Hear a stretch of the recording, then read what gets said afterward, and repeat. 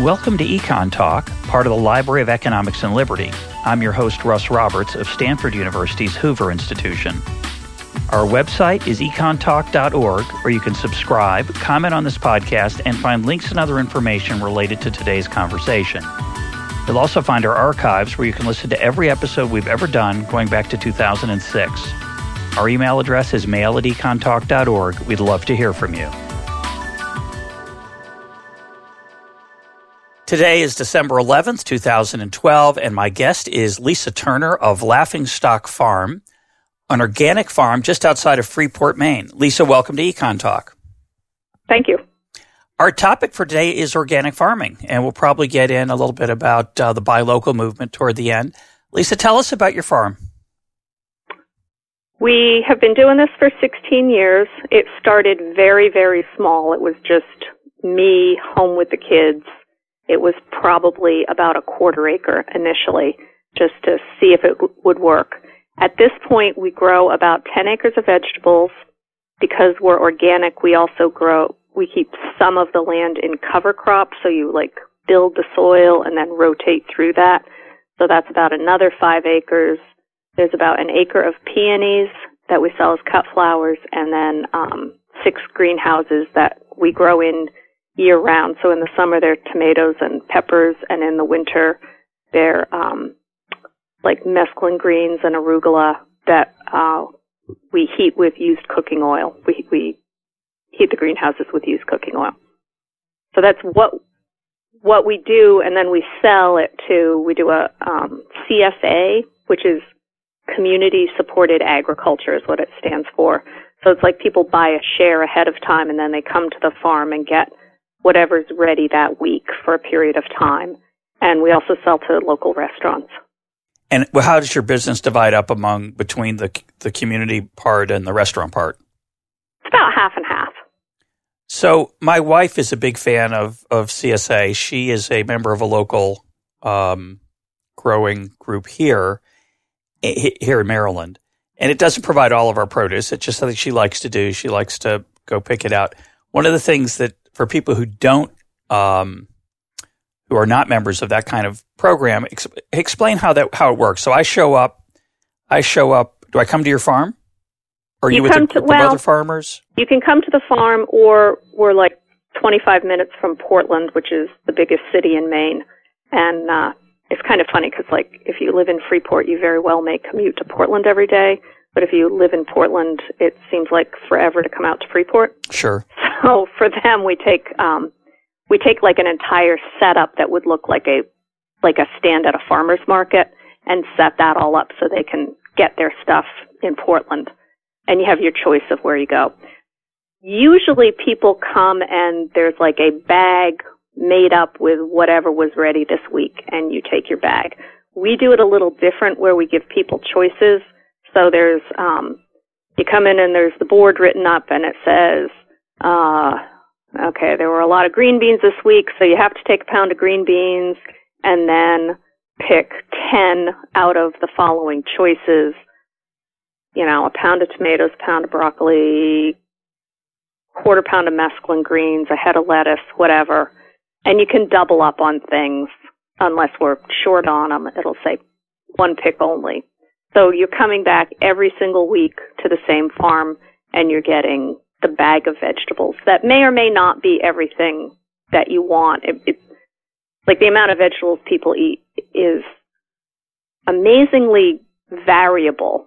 We've got families of 4 where 2 families split a share, and we've got families of 4 where they buy 2 shares for their own family. Sure. So here, what's strange about it is that, and of course, what's interesting about it is it's different every week, or certainly every month as new things come into season, and it's kind of there's a certain novelty about that. But what's strange is that if something comes into season that we love in our family, whatever it might be, at our farm, the one that my wife goes to, and I have been to it at least once, you can't have more. You can't say, well, I really like these. I want 10 of these kind of tomatoes, or 10 of these kind of apples, or I want to eat green beans for 3 nights because these are so delicious. You kind of just right, and that's a problem, and or here's your bag. You have to take radishes, and you don't like radishes, but there's your radishes. So you need a post. You need a post. I think everybody has some vegetables that they're not as fond of as others, even if you like almost all of them. So that's why we've gone to this choice system. Because then you're also, you're planning it for this average person, and not a single one of your members is that average person. Right. So everyone's a little bit disappointed as well as being a little happy every week. But is it a cultural... We went to this choice system in hopes that it would make more people happy more of the time. Yeah, but is it a cultural thing? Why not just do this strange thing we do in the rest of the economy called put a price on it? Just say green beans are so much this week and apples are so much this week and tomatoes. Why do you think the CSA movement has this socialist aspect to it, right? This sort of, we're all sharing in the crop. There's something inspiring and nice about that we all get a little bit of everything, even the stuff we don't like. But it's interesting that you don't just sell it. So there's different ways to sell local produce. If I went to a farmer's market, I would be simply selling it. We do also encourage people to just come to the pickup time as a farm stand and buy it. But some people really want to have that longer term connection. Yep. And if you're going to give me money ahead of time, you're getting more in your share than what I charge at the farm stand. And then we also have pick your own flowers for the CSA members, so they can, it's about 10 or 12 weeks in the summer that the annual flowers are ready, and they can just go out and pick whatever they want of those. So some of the concept is that you're getting more for your money. Right, you're giving up straight up more volume of product. Yeah, you're giving up some choice, but you get more in total. Right. And then if you want to feel that you've got that connection with people, some people are more committed to that by having paid the money up front. I mean, it's nice for me because my business is a startup business every single year. Sure. That's how a vegetable farm works. So then I have capital money in the beginning that people pay in. So, it certainly works better for me. And a lot of people understand that, and they want to have a farm in their community. For sure. So now, talk about the restaurant side. How many different restaurants do you supply to, and what's the pattern of their purchases, and how is that different from your individual sales? It's more in the summer. It's about a dozen places in the summer. It's a little less in the winter because there's places that, we're on the coast of Maine, so there's places that close in the winter.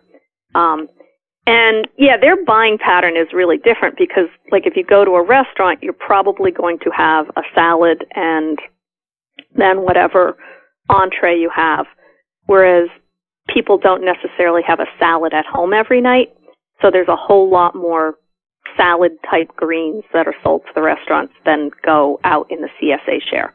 And there's some different products that, like broccoli rabe, I can sell to the restaurants. Some of the CSA people like it, but they're not as familiar with it. Colored carrots, like the carrots that come in shades from white through orange to purple. The CSA people, some of them will like it for a novelty, but not all of them. The heirloom tomatoes, the flavors are so amazing. I kind of push them on the CSA people, but the restaurants know that they like those, and they're a lot more. They want the cachet of the really different looking stuff, and plain old people kind of want the same thing that they've always seen. Sure. Now, do you ever have trouble supplying those restaurants with what they want? Do they ever come to you and you just don't have the quality at that particular week, and you just have to say no? Or the quantity? Oh yeah, absolutely. That happens every year because it rained too much and you couldn't plant in time, or it rained too much and it ruined something, or more people ordered something than you were expecting. You go and talk to them I'll go talk to them all in January and try and get an idea of if anything has changed much, what they're expecting for next year. But yeah, it's really variable, and it just comes from what we make, and we have to sell everything that we make to make money at this. We can't grow excess and throw it out. So they just know that happens, and it's part of the tacit agreement is that I will try and grow what you want. You're not going to guarantee you're going to buy it from me, and I'm not going to guarantee that I have it. Yeah, sure. Now, on the individual side, to pick a very different produce experience, we recently tried Peapod, which is a home delivery service that which a large chain operates. And of course, one of the issues there is, when I order, when I go to the store myself, and this is a luxury, of course, in America, but in the old days, you got a bag of oranges and you took the bag or you did. You bought a bag or you didn't. Or you got a bushel of apples, you took it or you didn't. Now, most of us actually in the grocery store, we pick out the apples and oranges that we like, the way they look, the way they feel. We touch them. Sometimes we're sampling them. They're offered, free of charge in the grocery store. And we pick the ones we like. And, of course, sometimes they don't taste as good as we hoped when we get home. But there's a lot of literally individual choice of which piece of produce I take. But when I go to Peapod, this delivery service, I order 2 pounds of apples. I might get some ones I don't really like so much. I wouldn't have picked out. And they have to make a decision. Do I, this guy's already paid for it. Obviously, they want me to be happy. They want me to order again. But so do they give me the best ones, the okay ones? Do they slip in a few okay ones? What they think is the best is not what you think is the best. Exactly.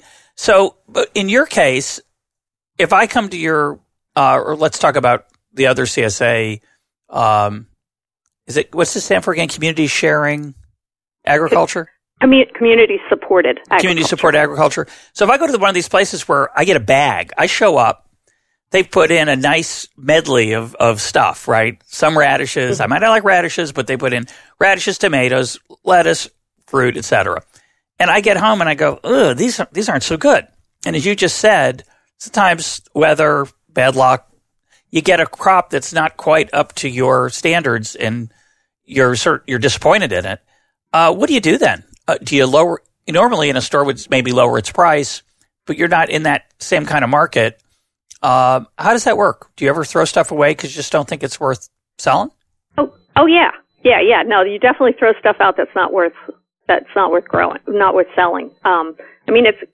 And like when I train the help every year, it's like, yeah, there's stuff you'd take in your house as a gardener and use, but what we want to give, there's a difference between that and stuff that you would give someone money for. Yeah. So what we want the CSA people to see and the restaurants obviously is stuff that people would give money for. Yeah. So what we do, and so like 2009 was a phenomenally rainy year early on, and there was not very much stuff for several weeks when normally we would have stuff. So what we did was we gave less then and we made it up later on. And we had a poor restaurant year because we had to pull food out of the restaurant side to give to the CSA people because they'd already paid for it. Right. And the restaurants went and bought it somewhere else. The restaurant went and bought it somewhere else, yes. So let's talk about the organic aspect of your business. What does that mean formally, and how does it work?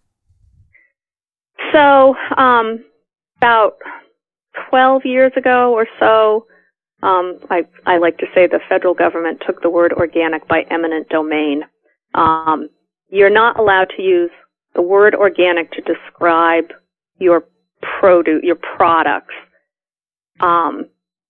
If you sell under 5,000 a year total, you can, or if you're over 5,000, you have to certify through the National Organic Program. So that's a subset of the USDA, and then they accredit various agencies around the country to be the certifier.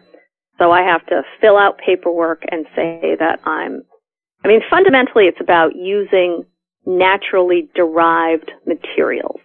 So not petroleum-based fertilizers, pesticides, whatever. Absolutely, we fertilize. People say like, oh, you don't fertilize. Well, you better hope I fertilize because the crops aren't going to continue to come year after year if I'm not adding some kind of nutrition to the soil. Or, oh, you don't spray. Yes, we do spray. We do get pests, and we spray for them. We spray things that are biological in nature, hopefully less harmful, although honestly they're not all less harmful. personally, we choose not to spray those things because we have these, 20-year-old kids here all summer long that have to touch the stuff to pick it, and I have a lot of concern for them. But the organic is based on derivation. So you go through, and it gets into incredible minutia, like everything. And you fill out your paperwork and mail it in, and they say, yes, this is okay, or you can't do that, and then someone comes and inspects you to make sure that everything on the paperwork is what the farm looks like, and then you're certified and you can use the word organic in your advertising. So from USDA's point of view, it's a marketing program. Why do you say that? What do you mean? Because I can market my stuff as organic, whereas someone else who has not gone through the program cannot market as organic. So from USDA's perspective, it's about marketing. Gotcha. It's kind of interesting because your average organic farmer does not see it as marketing. They see it as a way of life. Right. And are you in that group? I'm not going to I know enough about the chemicals that I have no interest in using them, primarily for worker safety as much as anything else. I mean, my kids grew up working on the farm. We hand harvest everything. Somebody touches every single thing that comes off the farm. And the thought of that having been my kids or somebody else's kids, no. So I'm not there. Just a naive question. You said that if something's petroleum-based, it's not going to be organic. Isn't petroleum a natural product? Well, and, organic chemistry, it's C's, H's, and O's, yes, but that's not what they mean. Okay. Oh. So what does that rule out? So non-synthetic, yeah. What's important? And they have their, I don't know. If you look things up in the dictionary, sometimes they don't mean the same as what people in an industry think it means. I hear you. But so if I'm a non-organic farm, small or large, what am I using that you're not using? Typically. Is there a typical thing? Okay, so on fertility, we're growing called green manure crops. So I will grow field pea or oats or winter rye or something, and then turn it back into the soil, and like legumes like peas will take nitrogen out of the air and fix it into the soil. So I'm gaining nitrogen that way. I'm building the soil in doing that. So I get the roots go down and they pull things up from depth. They'll pull phosphorus out of, well below where the plant of a tomato might go. So you're getting more fertility that way. Or I'm adding things that are, like you've probably spread lime on your lawn, which is crushed limestone. There's rock phosphate and colloidal phosphate and green sand and all these other kind of rock powders that have higher levels of phosphorus or potassium or whatever. Or there's stuff like blood meal, bone meal, feather meal, alfalfa meal, things like that I would add for fertility. If I were a conventional farmer, I would be adding like urea fertilizer that's made from, well, again, they're taking the nitrogen out of the air, but they're using natural gas to get there. So the fertility is different. I'm also adding a lot of stuff that is probably not measured, whereas they're only adding a certain amount of NPK and maybe some boron and copper or certain things. I'm adding a biological mix of things. Then when it comes to pesticides, I go to conferences where there'll be both organic and conventional farmers, and there'll be talks, and there's something you can learn from everybody, so you can go to one that a conventional farmer gives, and you may learn a lot of interesting stuff about varieties or cultural practices or whatever, and then they get into what they spray. And I've been astonished at the things that are considered to be diseases that I didn't even know was a disease. Like, those lettuce plants that I see, like 5 out of 1,000 that look a certain way, that's a disease that somebody else sprays for. So there's an incredible amount of different sprays I mean, the goal of organic is that you're growing healthy crops that then don't get diseases. There's a lot of plant diseases that are based on nutrient deficiencies. So you want to get the full nutrient picture in there so you have healthy plants and don't have the disease problems. And do you get those 5 out of 1,000 and just throw them away? Yeah, 5 out of 1,000. Like, I can't imagine spending the time to spray for it, let alone paying for a chemical to do it. But I think that because I've added this broad spectrum mix of fertility, I think I may be getting plants that are less likely to have that.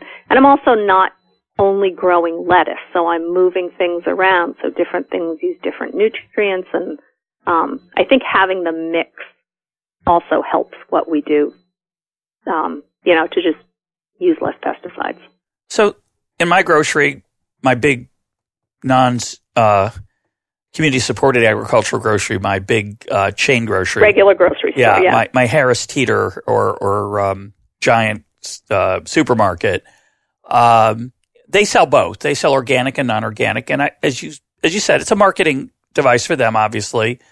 They are, I think a lot of people who shop there who buy organic assume it's, quote, healthier. I don't know if that's true. I don't know if we know or can know that it's true. But there's been a claim in recent years that the demand for organic has gotten so large that the large farms have basically taken away some of the reality of the organic. They found ways to keep the organic label, but maybe not live up to the promise of it. Do you think that's true? Is that something that you know about or see? I know that if I buy organic carrots in my local grocery store or local health food store that have come from a distance, from a large agricultural state in the West, for example, they don't have the flavor that my carrots do.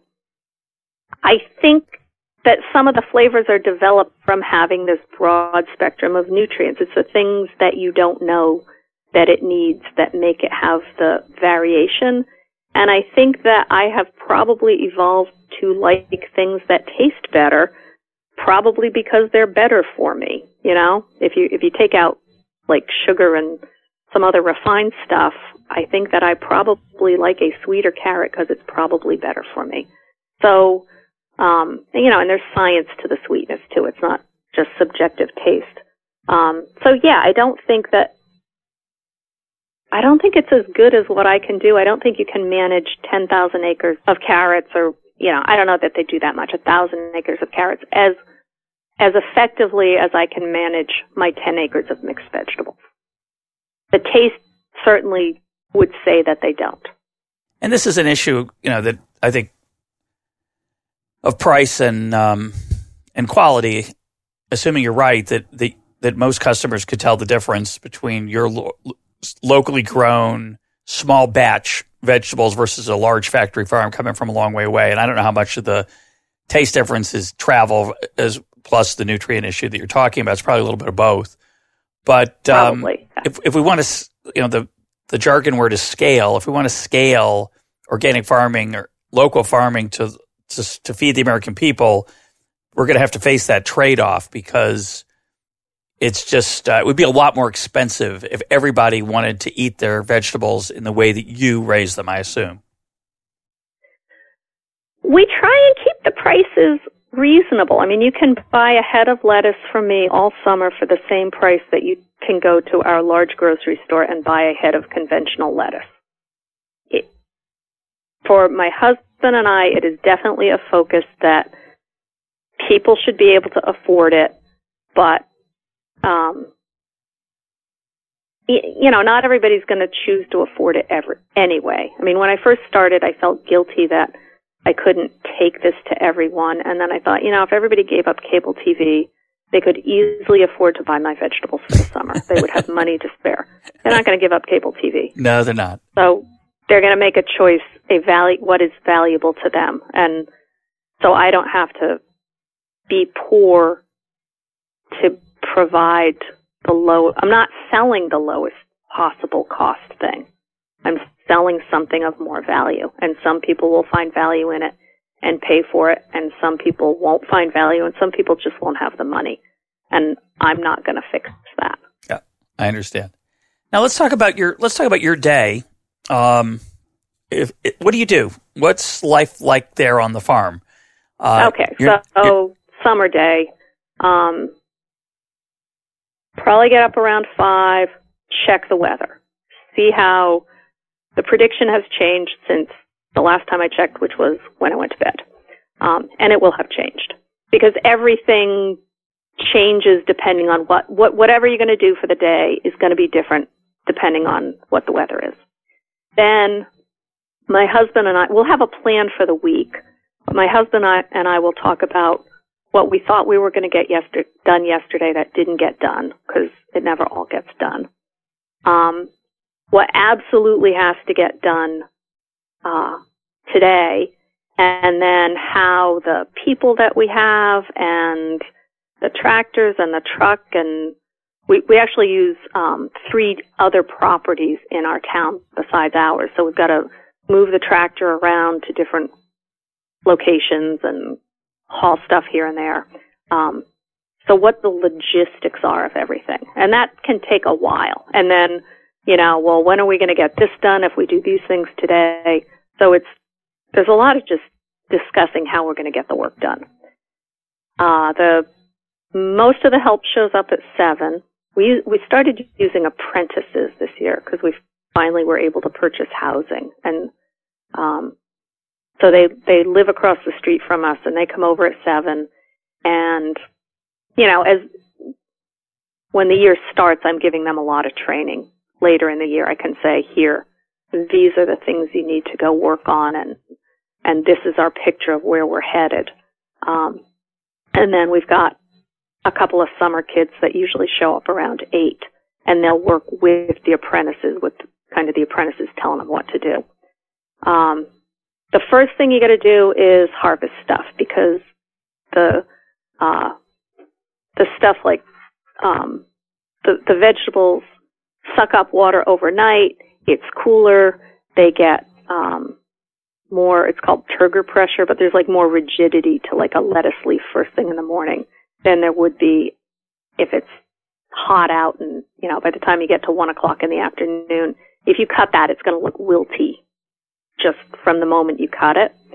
So you've got to get everything harvested early, washed. We've got a big walk-in cooler. We get things in so that we can cool it down, and that helps preserve some of the quality. And that'll take us easily till noon most days. So you're just getting stuff ready to go.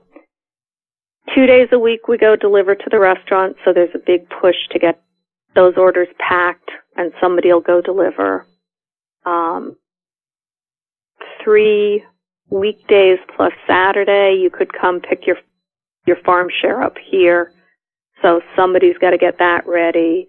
There's 2 days that we transport stuff to the off-site locations in Portland, so somebody has to get that ready. So people are kind of peeling off to go do some of these things. And then in the afternoon, we try and get some project done, like we're going to transplant the lettuce today, or we've got to weed the bed of carrots. And then whoever isn't doing the sales portion of it is working on doing that. We get done around 5 or 5:30, and there's not a whole lot of energy left. Yeah, I bet. Most of the help doesn't work on the weekend. They rotate having to do the farm stand on a Saturday, and then Ralph and I do whatever didn't get done, plus paperwork, plus planning over the weekend. And I try really hard not to work at least one weekend day, because if you work 7 days, it means you're going to work 12 days. Yeah, so, I know about that. Yeah. So what do you like about it? What's fun? I like being outside. I mean, it's definitely, like, I can be outside every single day. People who work in offices are like, oh, wow, it's going to be nice this weekend. Like, I don't have any pressure about a nice day, because there's going to be another nice day soon that I'll be outside. So I really love that. I like working for myself, the thought of going to work for someone else at this point. I mean, it's not like you can do whatever you want. Obviously, you have to keep the clients happy, and you have to keep the help happy and all that. But it's definitely a different dynamic than having a job. And I like the puzzle of it. Like it's not a business where you're going to make a lot of money, but the puzzle is, how do I do this and make enough money to have a reasonable life?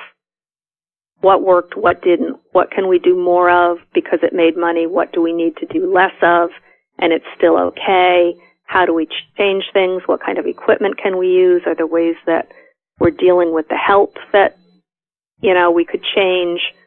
And you get to redo it every year. There's a new start. So that's both good and bad, because you got to retrain people, but if you didn't like how it worked last year, you can start over again really easily. So what's a crisis? What goes wrong that is like nightmare? Oh God. Well, when the power goes out in the winter, that's unfortunate, because we're growing greens in greenhouses. So the greenhouse is like 2 sheets of plastic is basically the difference between 35 degrees inside and 10 below outside. Mm-hmm. So the power goes out. We've got a generator, but you've got to hook the tractor up. The tractor is like the engine for the generator, and then the generator just makes the electricity. So you got to go out in the middle of the night and hook up the tractor, and there's no light and it's cold, and that's a crisis.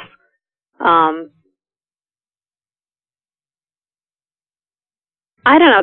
There's things breaking. The tractor's breaking is a crisis, and it just has to get dealt with.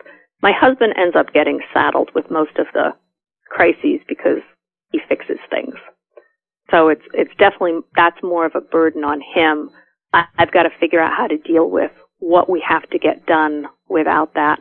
Our barn burned down in 2003. That's a crisis that kind of went on for a while. What'd you do? Well, lucky for me, I did the same thing I did every day, which is go out and the product is in the field, go cut it and pack it. But I did it on autopilot. He had to figure out how to fix it. It was a lot harder for him. And we built a new barn and fought with the insurance company, because the fine print is never what you expect, and nobody ever reads their insurance policy. And even if you did, I don't think you'd understand it. Yeah. And that was 2003, and we still do this, so it's okay. Do you ever have crises with your workers that put you in a bind? Excuse me? Do you ever have crises with your workers that put you in a bind where you've got to scramble and... Well, we talk about that when they start. Everybody has stuff that they need a day off for. You've got doctor's appointments. You've got, somebody's cousin's wedding you have to go to. So as soon as you know you have to do something, put it on the calendar so we know and we can work around it. And other people will have to work maybe a little longer if you're taking a day off, because we don't have a huge crew. But they'll do that for you. But, having a doctor's appointment that's scheduled should not be a crisis. We should have known that was coming. So we have to explain what a crisis really is. It's a lot better with the help living across the street, because now we don't have car problems. Sure. They just walk across the street. By the way, we try not to have crises with the workers. Sometimes it happens, but we try really hard to kind of frame that to minimize it. By the way, through the magic of Google Maps, I can see the entrance to your farm online, which is pretty cool. I can see your sign in the distance, sort of down the way a little bit. It's kind of a cool thing. It's an amazing world we live in. Let's talk about. First, I had a quick question. How is it possible to grow stuff in the winter in greenhouses in Maine? How is that economically feasible? That seems nuts, but it works. It does. Well, we started back when oil cost 85 cents a gallon. Remember that? Yep. Yeah. And we're growing we're not growing tomatoes. Tomatoes you have to heat really warm. They're like a Mediterranean crop by descent. And so you've got to heat it to like 70 to get tomatoes. We're growing mustard family things mostly that are happier at cold temperatures. So they'll grow. If it's 35 at night, you're keeping the quality, and then it's a greenhouse, so on a sunny day it gets warm in there. By the beginning of March you got to open the sides during the day because it gets so hot. So they're kind of working toward what the average daily temperature is. So we're not heating that much. And so we started, the oil was 85 cents a gallon, and my husband's a mechanical engineer by training and has always had this, looking for the holy grail of free energy. And found a company that made a boiler. It was a boiler that basically was supposed to burn used automotive oil, and they reconfigured it to burn used cooking oil. So we actually tried the first one. We got a grant from the Maine Department of Agriculture to demonstrate new technology that was not currently being used in Maine. And that paid for about 40% of the project. We put in this boiler, and the first one didn't work. It burned like 99% of the oil, but that meant for every 100 gallons that you burn, you've got a gallon of black goo in the bottom of the boiler. So then we had this other company. So we published this on our website because we had to write a report to the Department of Ag about what this was. So we published it on our website, and we said this boiler doesn't work, which really made that company angry with us, but it was true. And then we had this other company show up, drove into the dooryard one day and like, oh, well, we saw that one didn't work. We've got one, and we'd like you to try it. I was like, don't even talk to me. Like, go talk to my husband. I don't want to hear about this. So they actually gave us the boiler. Theirs had been used for automotive oil, and they were reconfiguring it to work with the used cooking oil. They gave us the boiler. They gave us the metal Bestis chimney, which is a really expensive chimney, and said, here, you use it. You're doing the field trial for us. And it works great. So we collect used cooking oil from the restaurants in Freeport, and then all you have to do is like heat it up to separate the water out of it. You don't have to filter it or anything. And then that's most of the energy that we use. You do have to have backup of everything because it's not quite as reliable as number 2 or gas. And that worked great until recently. What happened? Well, the federal government, in its infinite wisdom, decided to help renewable energy. So they give a couple of different kinds of credits. There's some that's like a blender's credit. So if you're mixing the renewable with a fossil fuel, you can get a credit. Or they sell renewable energy credits. There's like a market. And if you're making like millions of gallons of biodiesel or something, which we don't make biodiesel, we just burn the oil straight. But if you're using millions of gallons of this stuff, then a broker will sell your renewable energy credits to like an oil company who buys it as offsets for their fossil fuel usage. But we're so small that we don't really meet, and it's been, just for transportation fuels, not for stationary heating, which is stunning that transportation fuel is somehow different. Like you're still using fossil fuels if that's the goal. It just boggles the mind sometimes. So they get these credits and we don't. So that's driven the price of used cooking oil up. When we started, which was like 2002, 2003, all the restaurants paid, it was like a monthly fee, like your trash pickup fee, to get rid of the used cooking oil. So we went in and we said, well, we'll just take it for free. So you win, we win, everybody gets a little bit out of this. Well, at this point, the rendering companies are paying $1.50 a gallon for used cooking oil from a restaurant. So now, it's still better than, I don't know what heating oil is today, $3.49 a gallon or something. So $1.50 is still better than that, and we don't actually have to do that much work to pick it up and heat it to get it to separate. So it's still worth it, but was a whole lot better before the government decided to help. Now, is it are your prices going to have to go up for your winter produce? Yeah. Yep, they are. Sure. Because I mean, it's a lot of money. The big greenhouse is it's about 7,500 square feet. So, and there's 2 sheets of plastic between you and 10 below. The burners burn like 3 gallons an hour when it's cold. Yeah. So you blow through a lot of stuff. I mean, we don't have the money. We can't cover that. So yeah, it went up a little this year. So these greenhouses, you say 2 sheets of plastic. They're not glass.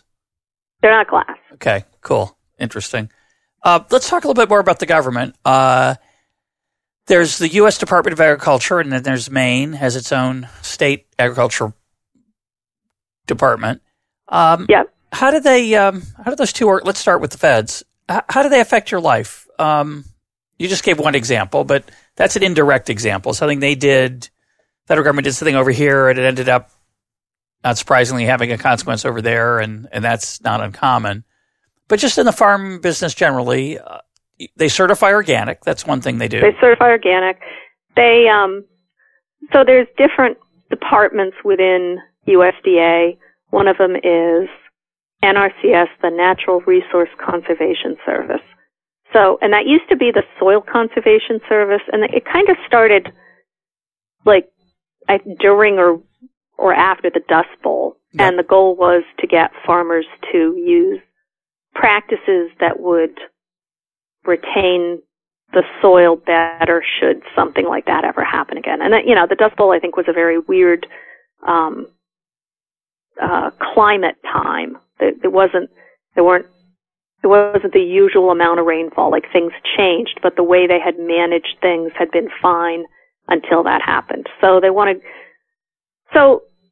made sense at the time. Well, now it's come to where they want us to do mulching, which is fine, and contour plowing, which is fine. So they'll pay you for these practices. So you sign a contract and you agree that I'll do this and this and this. And, their push is, well, it's stuff that you're doing anyway. So we're just going to give you money for stuff that you're doing anyway. And it's really weird. Oh, we want to get you some money. We want to get you some money. It's like the language that they use is really odd, because I don't really want to have to get a government check every year to do what I do anyway. But Strange I think some idea. of it is USDA gives so much money to the big commodity growers and the dairy people that this is to keep everybody happy, as if everybody gets a little bit of the payola, then we'll all shut up. Yeah. That's harsh, but that's my analysis of it. I hear you. So I don't know. We actually tried to participate in that, and it was so badly managed that we gave up on it. So that's one of the things they do. We could get, if we were bigger, we could have crop insurance.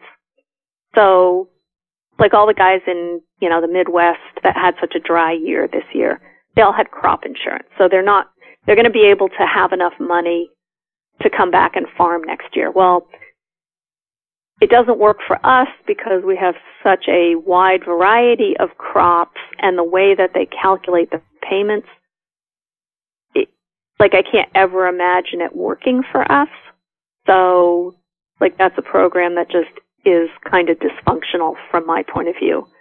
So we could get loans from them, but we don't actually need to do that. I think that's probably a fairly reasonable thing. Then they've got the rural development is another subset. And so they come around, they try and get you to do energy projects.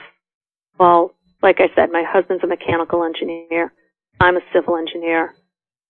When it comes to that kind of somebody telling you, oh, you need to have solar panels or heat pumps or whatever, like we can kind of smell the snake oil that gets sold, but they'll send somebody with no technical background that's going to tell us what we should do.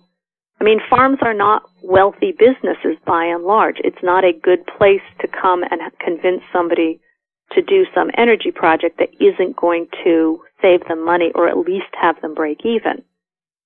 So how is that considered help? So that's, I don't know. I don't do commodity farming. I don't know if some of these protections are more important there. It probably is because it's more risky because you're only growing one thing. But at our scale, I think we'd be better off without some of the help. Of course, if you didn't have that insurance, you probably wouldn't just grow one thing. So it's kind of a... kind of leads you into, well, I have this safety. You know, and commodities is weird. Like if soy is going for a lot of money because there's biodiesel, then everybody's going to grow soy and then the price will drop next year. It's very much what's good for an individual is bad when the whole group does it. I don't really know how you manage around that as a society. Well, I think if we left it alone a little bit, it'd probably figure it out. I just looked up the Department of Agriculture's budget. It's a modest $145 billion annual expenditure. So that doesn't even count. The federal budget. even I think that's real money. But you're right. In a certain dimension, if we got rid of it, it would only close the federal deficit this year by roughly 15%. So you could argue it's just pocket change. But I suspect some of the things it does are not particularly helpful either, as you point out. Some of them may help some people, maybe not others. Let's talk about It's the picking winners and losers. What? It's picking winners and losers. Like, I've heard you talk about that a lot, and it absolutely, these things absolutely do. Or, one of the programs they'll give, like one person in each county gets a free greenhouse. Like, how do you pick that? How do you pick one farm in each county who gets to have a free greenhouse? And how is that fair to everybody else in the state who didn't get the free greenhouse? It's just bizarre. Have you applied for a free greenhouse? No, because we're not the kind of farm that they like. See, we've been doing it for 16 years, so we're not new farmers, and there's definitely they definitely want to help the young, new farmers more, which, like, okay, we've had more time to build capital and have more stuff, and so maybe that's fair. I don't know. And they definitely prefer the land trust farms. And that's in our county, and I'm not sure that's the same in every county. What is a land trust farm? So the land trusts, they've got them by town, by region, by watershed, by main coast, like whatever. They want to purchase the development rights to an undeveloped property. So, like, you can still have your house there, but you can't develop the land. You can't sell the land to become house lots or industry or anything else. The land is going to stay the way the land is. So the land trust will buy development rights. Sometimes they'll outright buy the entire property and the development rights on it. And then, like a lot of them around here, they like to have the farm. Like, oh, this is the last real farm in our town, and we don't want to lose this, so we're going to buy it, and we'll get some new young farmer in to farm it. And so they're the ones that get the money from NRCS in our county, although I don't know that that's true everywhere. So we just don't even bother to try for that because you can see who gets them, and it's the same people. Some people have gotten more than one of them. Or it's even just people who don't own their land. It's kind of a weird thing. And so then, free competition, like we're competing against someone who generally they're given really favorable rents, like far, far below what the market value of the land would be. If they need to fix the barn, they have a fundraiser because the 501c3 arm of this owns the barn and will fix the barn. We had to pay the money to fix the barn, all that the insurance didn't cover out of selling more heads of lettuce. They have a fundraiser and say, could you give us some money? Not that some people gave us some money, but not like a fundraiser. Well, but the difference is the people who gave you money gave you $1 and you got $1. The people who gave the Land Trust Farm barn project $1, they had to give 70 cents, 80 cents because I and other American taxpayers made up the difference through the deductibility of that charitable contribution. So that made it easier for them to find friends and to get money. It is a little bizarre that we don't tax charitable contributions because it's kind of like deciding what money is okay without having voted on it. Yeah, it's a strange thing. It is a strange thing, yeah. Most of it's, I think, okay, but it's not. It's one of my more of all the things the government does. Having charitable deductions, having charity be deductibles is not the worst, but that's true. that's faint praise, but that's the best I can do. Let's talk about your employees, because when we set up this interview, you told me some interesting things about their attitudes. There's a certain romance about working on an organic farm, but having talked to you now for almost an hour, it's clear you're a capitalist. I am. You've got to cover your costs. You're not running a charity, like the case we were just talking about. You've got to, as you said, sell enough heads of lettuce to cover the cost of that tractor and the cooking oil and all the other things that you do and your employees. But sometimes you pointed out to me you get some different attitudes. Yeah, so we hire some high school kids, and they're lovely people.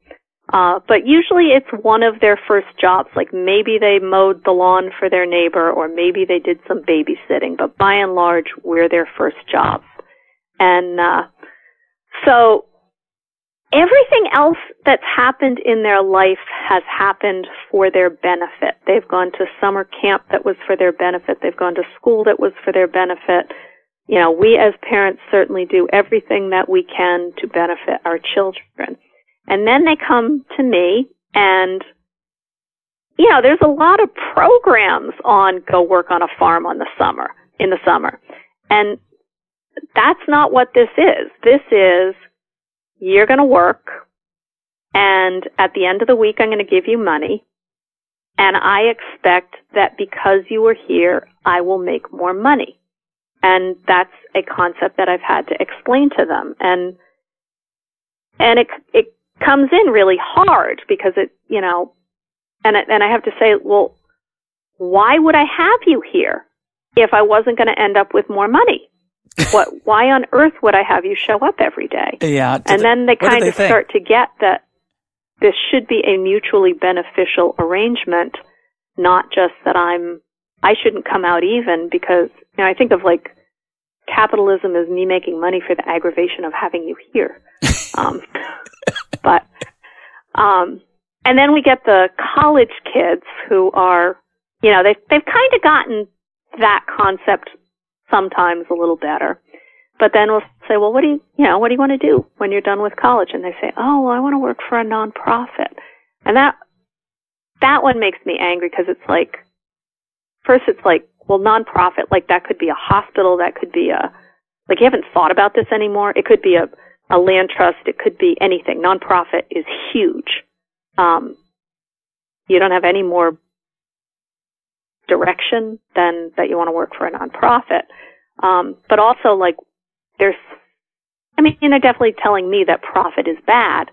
So I say, look around at all this stuff you see, the tractors, the greenhouses, the walk-in cooler, all this stuff, okay? Ralph and I could have taken that money, and even if we'd put it in the bank in a savings account, we'd have earned like a percent or something, like even now. But we've done this, and we're risking that. It may not work out. We may not make any money from this. We may not get back the money we put in. Don't we deserve a little more than what we could get in a bank by doing something safe? And they say, oh, well, yeah, of course you do. So, well, that's profit. That's all profit is. And then, the light dawns. But they come with no idea about how capitalism works, even though capitalism is the economic system of our country. Kind of sad. More or less. more or less. Some places less. We claim that it is, right? Yeah, we claim it. Some places less, some places more. Oh, that story, talking about the student who wants to work for a, quote, nonprofit, I think in the back of their mind is the idea that, because I'll be helping people, as if what you're doing isn't. That's the even harsher way to think about it. Well, or that profit is bad. And then I say, no, and then I go on to profit isn't bad, greed is bad. And there's greedy nonprofits, and there's greedy individuals and greedy corporations, and there's also all of those that aren't. And greed is bad. I'm totally with you on that. Like, you can't have everything. Somebody else has to have some of it. But it's not about whether or not it's profit or not profit. Are you going to do this for the rest of your life? Probably. And I think I'm too far in to get out of it now. Assuming you can keep that profit going anyway. And right. And you told me off air you have kids who are college age. Will any of them, do you think, come into your business? I don't know. I think the oldest is pretty much never going to have anything to do with it. My son, he's the middle one, he really enjoys the work. I don't think that he sees how he would fit in. If your kids come to work for you, you're not going to treat them like you did when they were 12 working for you. Sure. If they come when they're in their 20s, you're going to start, and they want to be in the business, you're going to develop an area of expertise that they sure. can take and feel ownership in. And I think, so my son's 22, and then my youngest is 19. She just went to college this year. And she likes it too. I don't think they can see how they could fit into that. I think they want to go be their own people for a while. So they may or may not. The oldest definitely not. The other two, probably not as much likelihood as a coin toss landing my way, but they might. Do you want them to? I want them to be happy. I just don't care. If they don't want to do this, they shouldn't do it. My dad was a math teacher. I didn't want to do that. Well, that makes sense. So your the other thought I had about your employees and their attitudes is that there's a big movement, as you may know, to encourage high schools to teach economics. And there's all kinds of curricular development. That hasn't gotten here yet. Yeah, so that's good to know. I'm going to suggest otherwise. Maybe it is there because the way economics is taught often in high school is to prepare people for the advanced placement exam in economics, which is a test. At least half of it is a test on whether you can master Keynesian economics. My son is taking an AP economics class right now, and I was looking at some of the practice AP exams with him, and one of the questions basically was, if you can increase exports holding everything else constant, is that good or bad? It turns out it's great. You get richer and the society prospers. And so the lesson is our goal should be to increase exports, which is a bizarre thing when you think about it. How would you do that, hold everything else constant? What policy would increase exports without doing other things that you haven't analyzed? And I'm looking at this question and I'm assuming I'm getting it wrong. I mean, there's no way the answer could be what it looks like. So I call up a friend of mine who teaches AP economics, and he says, no, that's the right answer. He says, I tell my students that that's wrong, but they have to learn it for the exam. So my God. This is what, and by the way, that's not unusual. I think this is a common phenomenon among many AP economics teachers who love economics. They teach to the test because that's their job. And then they explain to the students a richer model of how to think about economic activity. in the world. But what strikes me about listening to you, which is, I think, quite spectacular, is that instead of taking that AP economics class, they should come work for you for the summer or the fall, and they'd learn real economics. And I don't mean what often people often think about finance and how to run a business, but how the system works. You got to cover your costs or you go out of business and then nobody has a job. At least that's the way it's supposed to work in a capitalist system. They talk about sustainable ag, and we say the first rule of sustainability is I got to make enough money this year to do it again next year or it's game over. Yeah. And nobody wants to hear that part of sustainable. They want to hear that we're using, the natural products and we're doing those direct sales and that kind of thing, but they don't really like to, I don't know, America's to some degree uncomfortable thinking about money. Yeah, well, they want to hear about the windmill. They don't want to hear about right. That's what sustainable exactly. is. You got a windmill. Yeah. There's a romance there. That's and you're what you're doing has a certain romance about it. And I think those employees or would-be employees sometimes are trying to tap into that, and that's something nice about it. But it'd be great if they understood what pays the bills. And a lot of them come out at the end of the summer still liking it, and they'll come back next year. But they come back with a clearer vision of what it really is that we're doing. Well, they're older and wiser. Also that it's boring to sit and weed carrots all afternoon. So there's a lot of reality that shows up here. Oh, but they come back older and wiser because they've learned something about economics, indirectly at least. Right. Yep. My guest today has been Lisa Turner. Lisa, thanks for being part of Econ Talk. Thanks. It was fun.